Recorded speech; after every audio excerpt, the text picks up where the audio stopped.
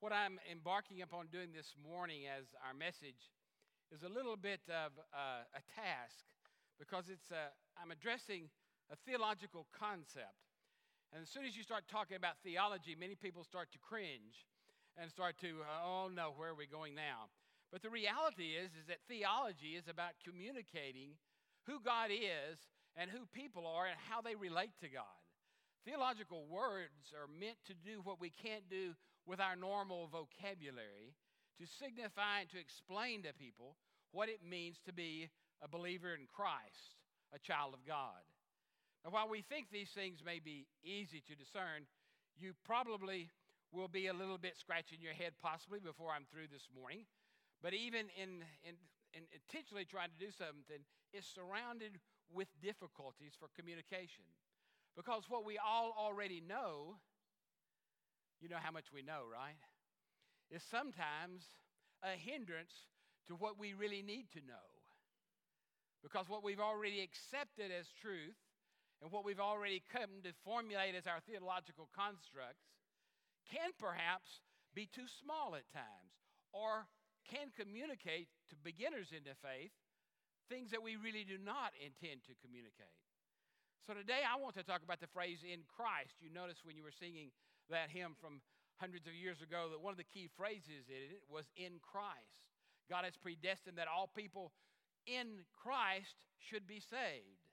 That does not mean that God has selected individuals that will be saved or will not be saved. It means clearly that God has predestined that all of those who believe in Christ shall be saved. That's what predestined is really about. It's not a specific terms, but for us Americans in our individual Western culture, we love to individualize everything, don't we? Well, some things are bigger than an individual. Another reason why I chose to wear this stole. The handprints of the children at First Frisco, when I left their congregation, were put on this stole as a gift to me going away. But it's come to mean a lot more to me than that. What it has come to mean to me is that I'm a part of these children's lives. The older of the children who were still called in the children's ministries still remember me today, and when they see me, they know me. The younger of them will hear stories about me perhaps after I left, but they will not remember a lot because they were too young, but even their handprints are on here. And as you know me, when I see them and as they're growing up, I will struggle for their names now. But that doesn't mean that I don't know them and that they don't know me. Because the reality is, because our lives were intertwined, their life and mine are in some ways connected to the extent that we are one. Which is also a theological truth that God is trying to explain to us over and over in Scripture. We're going to be kind of lighting at the end and also here at the beginning about the importance of words. And one of the words I've been struggling with all week in trying to fathom just what I can say that would be meaningful about this word is the word belong. On your shirts it says, the t-shirt you just received, you belong here. And that is something that we want to convey to many people who do not believe that they belong in the organized church today. Many of them and some of them do not even choose to believe that they belong in Christ, that they have not been connected to Christ in a meaningful way. And some of them don't know what belong can mean to them since they don't know anything about, really, the church of Jesus Christ on earth. Now, to us, that's overwhelming. We say, oh, well, everybody knows about Jesus. Well, there are billions of people who don't know about Jesus in the world in which we live. There are some in your neighborhood who have falsely gathered and received information, perhaps some of it passed on to them in very inappropriate ways, in which they have come to believe things about Jesus and God that are simply not true. Well, they didn't set out to believe it that way, but that's the way it was presented to them in the lives of people they knew who were Christians. For instance, the parent who goes to church every Sunday and when they come home and are affected by the abuse of substances and then take out their anger and their confusion when they're overcome by those substances, beat and harm their children. Those children grow up not just to associate the pain they feel with the alcohol, but they also subconsciously have been given a message And that message is that the power of alcohol is more powerful than whatever they've got at that church down there where my dad goes or my mother goes. So you see, there are all kinds of messages that we convey with our lives that are not appropriate message for what we're really trying to get across. So in the message I'm bringing today about belonging, I want to be careful to, I hope, clarify just one phrase. It's going to get to be a real simple sermon because it might be a little different for you. When you read this passage that Cindy just read, it would flabbergast you to know that out of all those verses she read, really most of verse 3 through 14, if not all, was one sentence for Paul.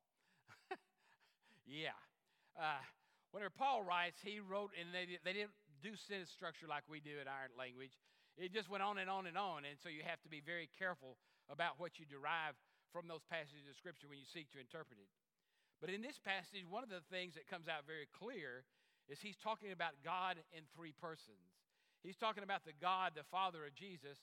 He's talking about Jesus, the one in whom we believe, and in Christ through which we have salvation. And he's talking about the Holy Spirit, God present with us as a pledge until the fullness of our salvation is realized at the end of time. So really he's talking about the God of the past and of the present and of the future. He's talking about the Father, Son, and the Holy Spirit. But that's not what my message is about today. But that is what's in here, and it's very pertinent to what we're talking about today when we try to explain what this means to be the phrase that I've chosen, in Christ. I remember answering that in a homiletics class many years ago when, as a part of an interpretation of a passage of Scripture that we had to do. In Christ means specific thing to Paul. It's not the most familiar words in the evangelical tradition, especially in the American church, but also in many other churches. Especially in our country, when we talk about salvation, we typically talk about accepting Jesus and having Jesus in our heart, don't we? Now, I'm not trying to convince you today that that's not what happens in salvation. I might quarrel with Jesus as opposed to the Holy Spirit being alive in your heart, but that would have caused your heartburn before lunch, so I don't want to do that. What I do want to talk to you about is this idea of Jesus in your heart, which is scriptural, it is biblical, but it is not as biblical in Pauline thought as is the phrase, in Christ. They do not mean exactly the same thing. In fact, they mean something that's a little different, broader, if you will, larger, if you will. It's one thing to choose faith in Jesus Christ and to have Jesus in your heart, but it's something else to have your very life itself in Jesus. And I believe that this is much more what has been talked about in Scripture than the former. That in Christ is much more specific and much larger and much more important than Jesus in our heart. And you say, well, that's got to be surely heretical. Surely pastor can't be saying that. Well, I'm saying it. But I'm saying it because Paul said it, and he said it in these Scriptures, and this happens to be one of those places he says it so well. So if we think about and talk about this phrase, what do we really mean when we say in Christ? When a person is in Christ, it begins to unpack and needs to be defined for us to grab hold of it today. Now, the central motif in Paul's thought, I would argue, is in Christ, not Christ in us, but rather in Christ. The song that you just sang, in Christ, our salvation is in Christ. That is what our salvation is. It is realized through faith. But let's get down to exactly what happens in salvation. It's really, through this motif, a double identification. It is identification with the incarnation, Christ identifying with us as Jesus of Nazareth, and about us identifying Christ by faith. We identify with Christ by the faith we have in Christ. God identified with us by coming as Jesus in the incarnation. He became flesh for our understanding of what it meant to be fully human. He came in flesh so that we might understand God.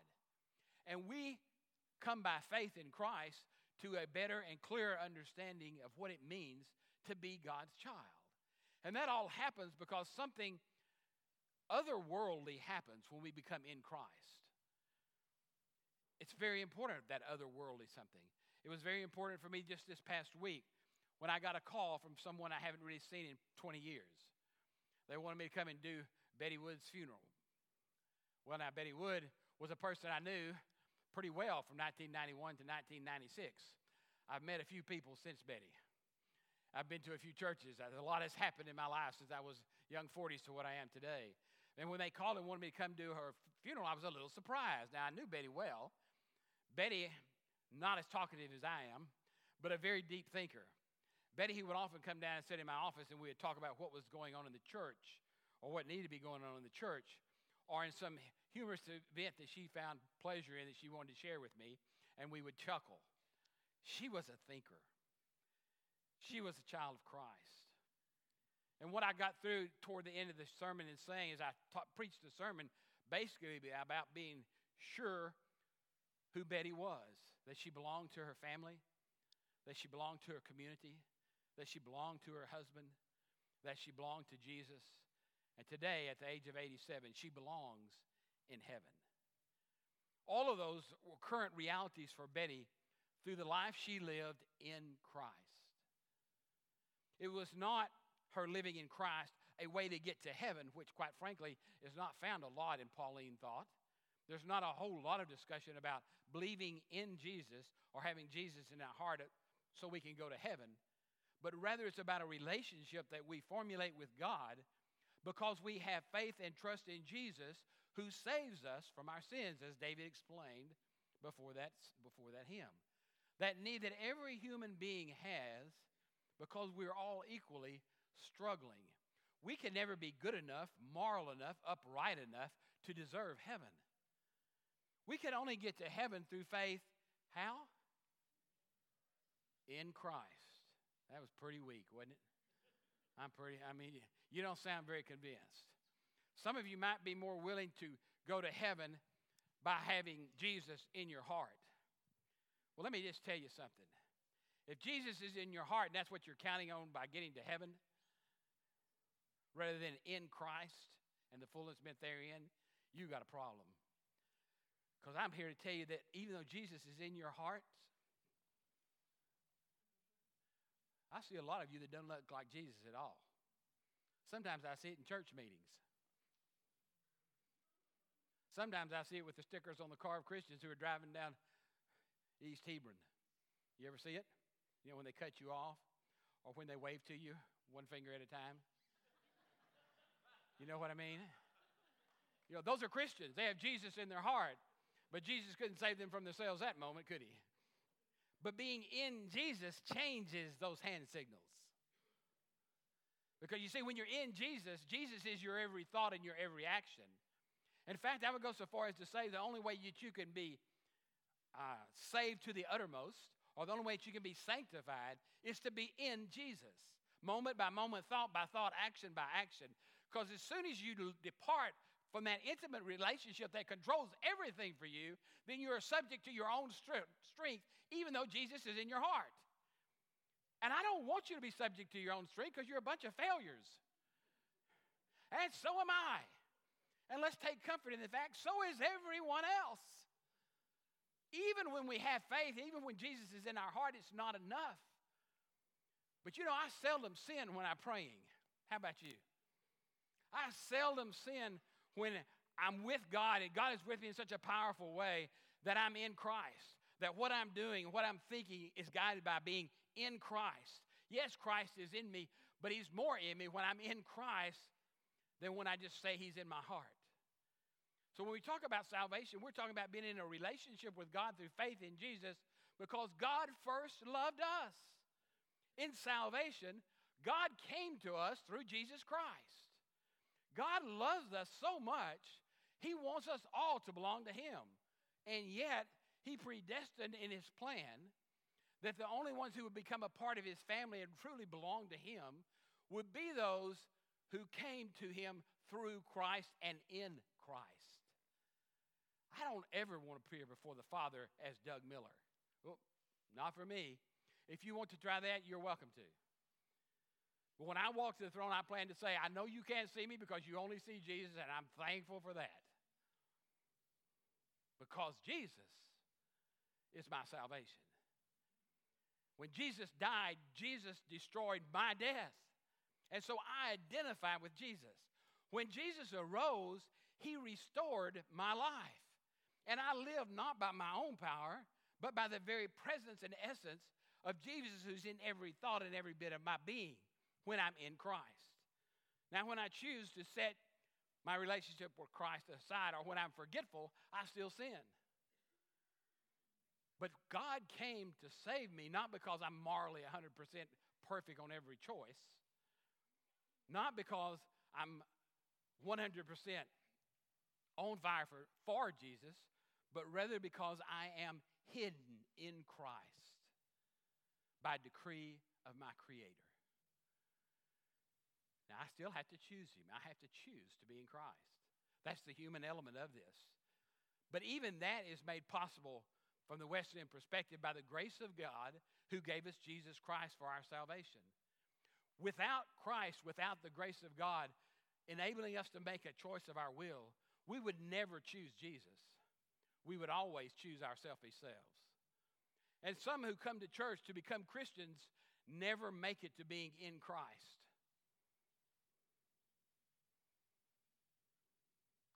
I'm not going to say anything about that. I'm going to let that worry you all week long. Coming to church, I'm not going to get to heaven and God is going to say, which church did you belong to? He's not going to say that at all. I'm going to get there and he's going to look at me and he's going to go, I know you. You chose my son in the year, and he's going to know exactly. I've forgotten already, but he'll tell you exactly. I was about 13, whatever year that makes it.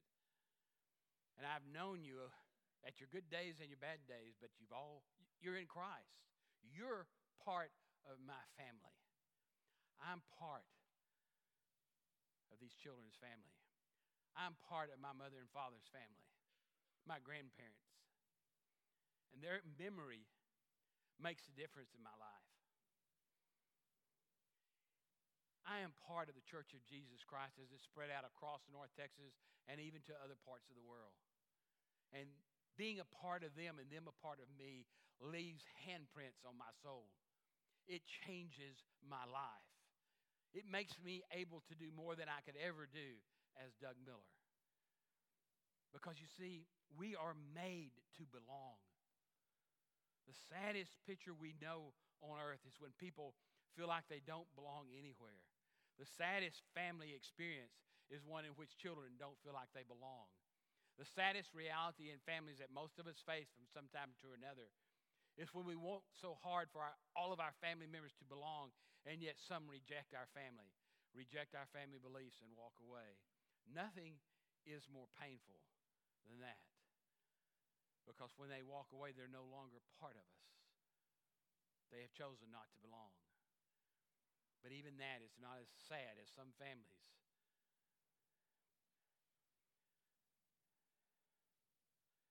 You can't belong to us. God does not do that to anyone. We have to choose not to belong to God because God always looks at us, and by us I mean humanity, and says, you belong to me. How important is that? It's this important. When you walked into this church, it's a good thing you did because you belong here. And you belong here because you belong to Christ and in Christ.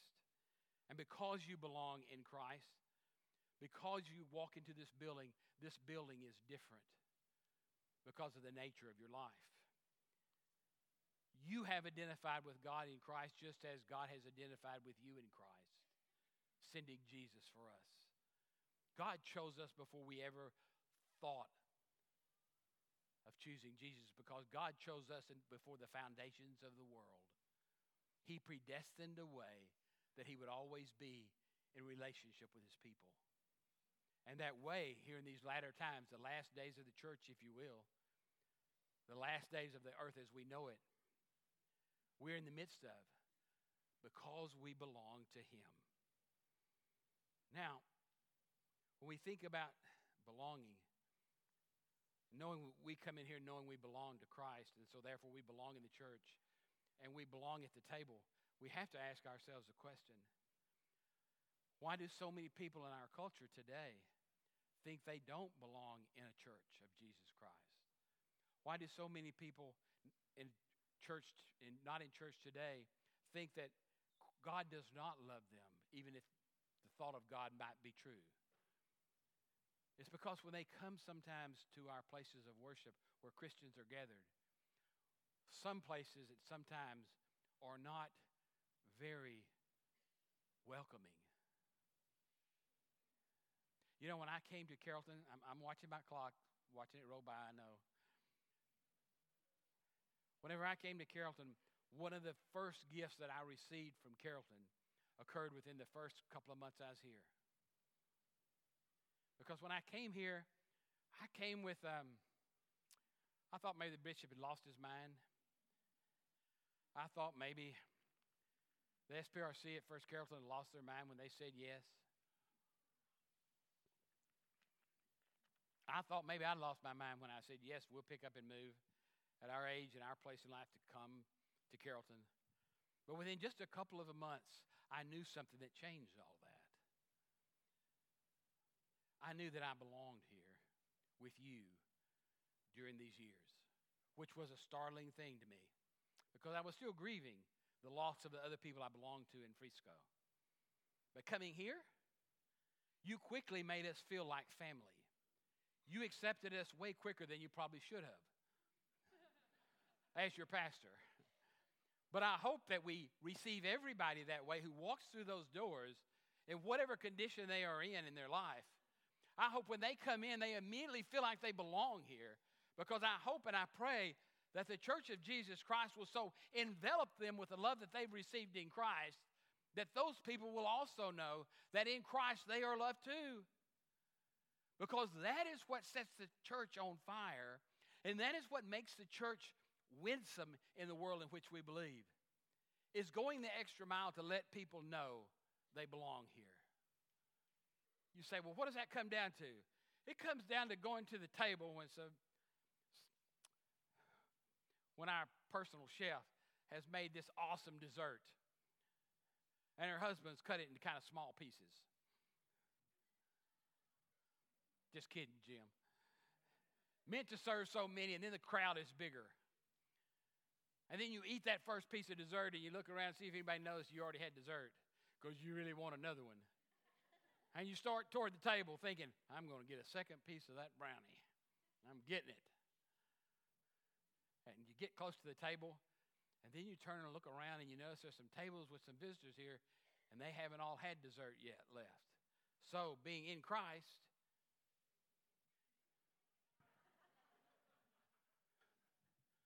you go back and you sit down and you wait to see if any's left at the end. And because of that, I didn't get a second brownie last week. Thank you. You'll have to keep in the kitchen because I think there are others waiting on that second one too. Welcoming and letting somebody know that they belong here is our calling.